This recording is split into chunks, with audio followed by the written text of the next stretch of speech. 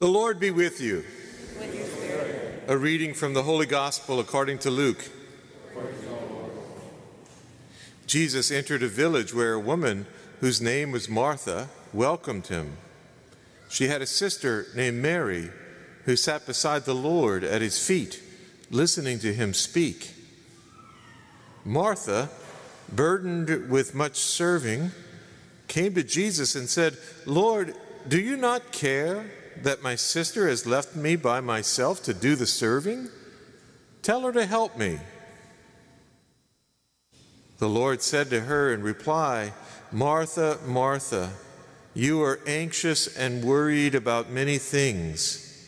There is need of only one thing.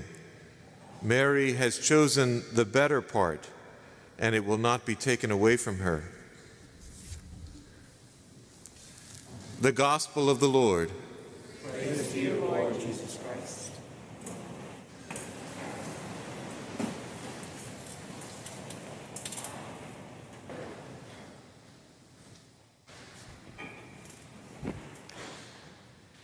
We get two things wrong about this wonderful story about Mary and Martha. First, we tend to think of this story as a story of comparing action and contemplation. We think that it might be a story about what is our Christian calling. Should we do more action, more service, or should we be more prayerful, more contemplative? The second thing that we get wrong is we tend to conclude, and many preachers will say this, you'll hear preachers say this, that these two things should be equal in our life, that Mary and Martha should both coexist inside of us, and we should do both action and contemplation as Christians. Well, of course, that's true. We should do action and contemplation as Christians, but that's not the point of today's story. It's not about those two things being equal, like a Catholic yin and yang. No, it's not about that. We know that because Jesus says that Mary has chosen the better part. Mary has done something, or she's exuding some presence that is better than Martha. And so if we want to follow today's gospel, we're going to have to figure out what exactly is Mary doing that's better than Martha, so that we can follow in Mary's footsteps. So they're not equal. And it's not about, in my opinion, it's not about work versus contemplation, action versus stillness.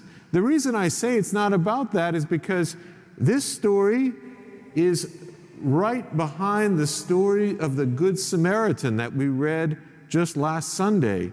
And in the story of the Good Samaritan, Jesus tells this story about a person who is wounded beside the road, and three people walk by and they have inaction. They don't act at all, and Jesus condemns them for that.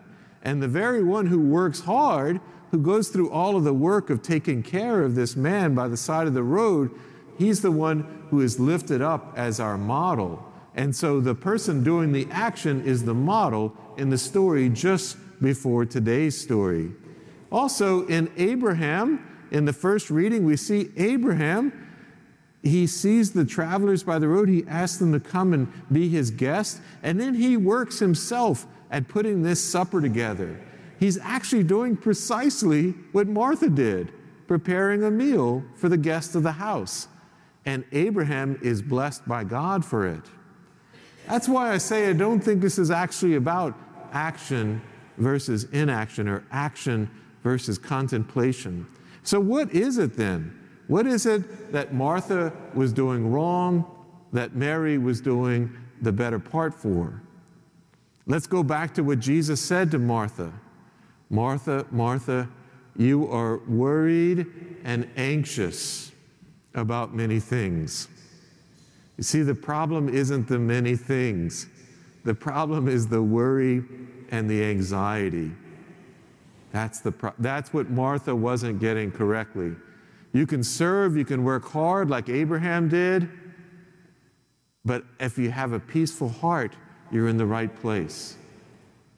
Or you can rest, you can sit and rest, but if you don't have a peaceful heart, if you have a heart of anxiety or worry, then you have a Martha heart, no matter how much you're sitting and resting. It's not about action versus contemplation. It's about where your heart is. It's about where your heart is. Martha seems to be really angry. The problem isn't that she's working, it's that she's working resentfully. And she seems angry at the world, even at Jesus. She's a bit cheeky with Jesus today, isn't she? You notice what she says to Jesus. Jesus, do you not care? Nobody speaks to Jesus like this. Jesus, do you not care that my sister has left me by myself to do all of the work?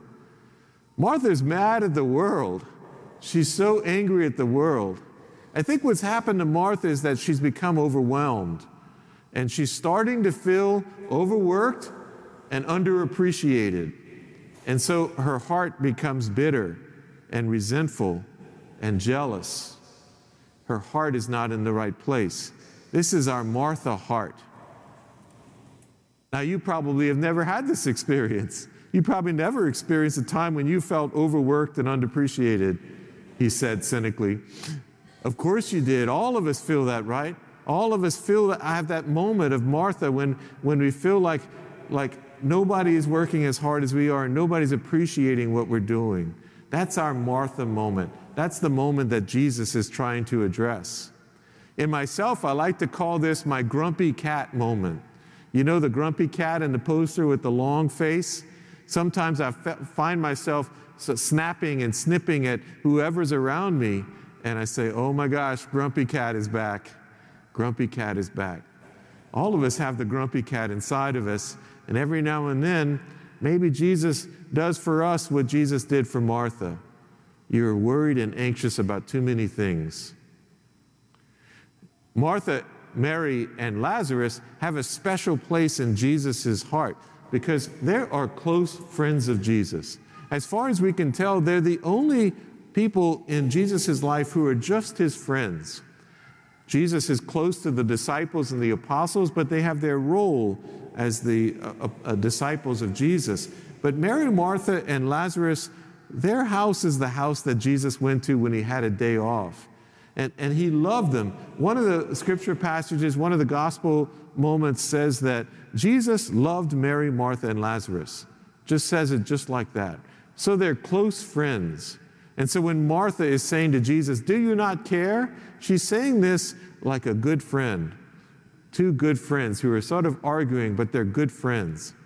And when Jesus says back, Martha, Martha, you're anxious about many things, choose the better part. This is a good friend who's saying this lovingly to Martha. He's not scolding Martha. He's saying this lovingly. He's trying to help Martha to get in the right place again. This is important because Jesus is saying this to you and me too when we have our grumpy cat moments, when we have our Martha moments, when we start to feel angry or bitter or jealous, when we start to feel resentful. Jesus looks us in the eye as a friend lovingly and says, you're worried about too many things. Just sit here beside me for a moment. Just sit here beside me and recenter yourself. That's what Jesus is encouraging you to do today. It's too bad we didn't have some place that we could go to once a week and just sit quietly for an hour and recenter ourselves. Oh, wait. Holy name of Jesus and all the other churches in the city and in the world. That's our place to come and recenter ourselves. You know good and well that most people out there, most people in the world, they're not going to church as much as they used to. Most people in the United States don't go to church anymore. And yet you are here. Most people would say you're wasting an hour, but you know that you've chosen the better part because this is where you come to recenter yourself, to regather yourself and find your quiet, peaceful heart again, a heart that's centered on Christ. That's why you come every Sunday. That's why St. Ignatius encourages us every day, 2 or 3 times a day, to have a little 10-minute prayer. If you could have a 10-minute prayer 2 or 3 times a day, where you just check in, say, where's my heart? Is my heart an angry, bitter heart, or am I peaceful today? And if I'm not peaceful, if I've got that grumpy cat moment, then I can recenter myself, place myself beside Jesus again. And then I can work or not work, but my heart is in the right place. That's what's important. Let's pray that you and I can get that heart of Mary, that like Abraham in the first reading, we can do the work of Martha, but with a heart of Mary. Let's pray that we can have that heart today, joyful, grateful service to the Lord through one another.